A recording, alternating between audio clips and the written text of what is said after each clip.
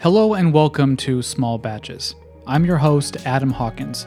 In each episode, I share a small batch of software delivery education aiming to help you find flow, feedback, and learning in your own daily work. Topics include DevOps, Lean, continuous delivery, and conversations with industry leaders. Now, let's begin today's episode. I'm exploring a new theme on Small Batches. The theme is lean leadership and the aims of management. This episode relates to a lean leadership skill, coaching problem solving. Lean leaders aim to develop the skills and capabilities of their people to continually overcome the challenges facing the organization. Lean coaches, also referred to as mentors or sensei, help others approach the work more scientifically and systematically. Good coaches pull others into the Goldilocks zone where the challenge is just difficult enough but still achievable. This aspect of lean leadership has been covered extensively in books such as The Toyota Kata, Managing to Learn, and The High Velocity Edge. There's also a wealth of information available outside the lean community on coaching. One such book is The Coaching Habit. The book's premise is simple. Improve your coaching, thus your leadership skills, by developing better coaching habits. This book is a quick read. In fact, I read it in one single evening sitting. It was timely because I immediately edited some Slack messages based on the advice in the book, and it produced a better outcome for me, the other person, and my team. I guess that's the power of asking better questions. Anyways, the book's shtick is that all of us have some bad coaching habits.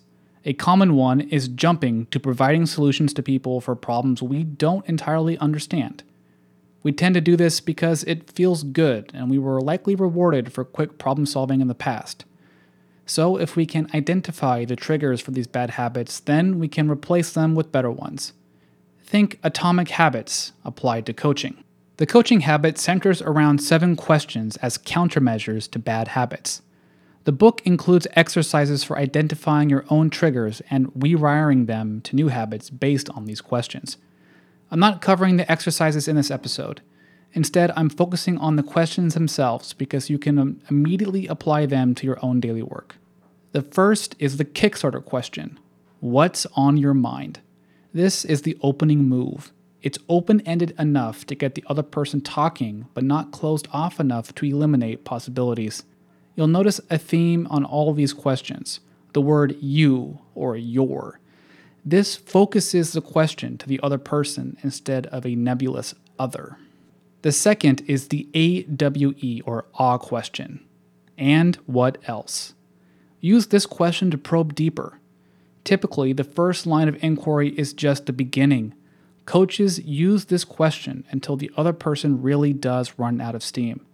It has a dual purpose of building empathy between the parties and allowing the coach to build a full picture of the problem at hand.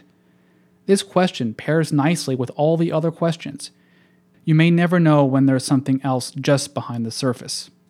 The third is the focus question. What's the real challenge for you here? This is my favorite question. It focuses on the difficulty for the person, not some abstraction. Moreover, it forces the other person to articulate it. Once it has been named, then it may be addressed. It also identifies where someone else can help. It's better than simply asking, "How can I help?" because that doesn't identify the challenge, just offers assistance.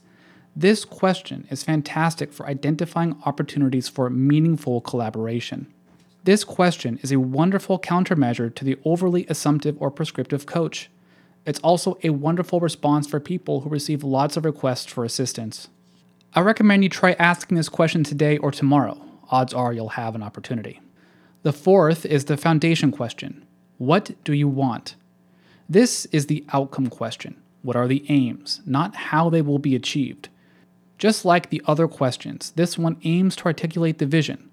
Once the outcomes or visions are understood, the next step is working backwards to identify the path forward. The fifth is the lazy question. How can I help? This is my second favorite question of a lot purely because of the name. It's a countermeasure to the bias for action many of us feel. We want to jump in and get our hands dirty. We want to be on the front line. We want to be on the Gemba. However, we must only be at the Gemba that matters and if it matters. Asking, how can I help, identifies if there's even a need for assistance, and if so, where and how. Perhaps they don't need help. Well, fantastic. Then you saved yourself some wasted and likely counterproductive effort. The sixth is the strategic question. If you're saying yes to this, then what are you saying no to? This question aims to identify the trade-offs in the decisions and generate responsibility in the other person. Focusing on what one is saying no to is the thing that gives the yes its form and boundaries. The seventh is the learning question. What was most useful to you? The last question is a wrap-up question aiming to create double-loop learning in the other person. Asking this question prompts the other person to find the value in the coaching relationship and identify where the learning happened. This is the so-called double-loop learning moment. It also informs the coach where the value is, which may be useful in future sessions. These are wonderful questions that anyone in leadership can ask. Pair these with lean problem-solving activities like the A3 process for best results. All right, that's all for this batch on the coaching habit. If you want to develop your skills as a lean leader, then I have a bunch of resources for you. The first is my pocket guide to Mike Rother's book, The Toyota Kata, on coaching people through the target condition process. The second is past episodes of this podcast. I'm past 70 episodes now, so there's a growing back catalog. There's episodes on the Toyota Way and the High Velocity Edge. Last and certainly not least is the Small Batches Slack app. The app posts daily snippets of software delivery education to your team's Slack. I've loaded the app with the best passages and tips from the coaching habit. There's already over a year's worth of content available. The app is currently free in beta and available to start using today. Get your link to install the Small Batches Slack app and all the other free resources at smallbatches.fm/76. Well, I hope to have you back again for the next episode. Until then, happy shipping.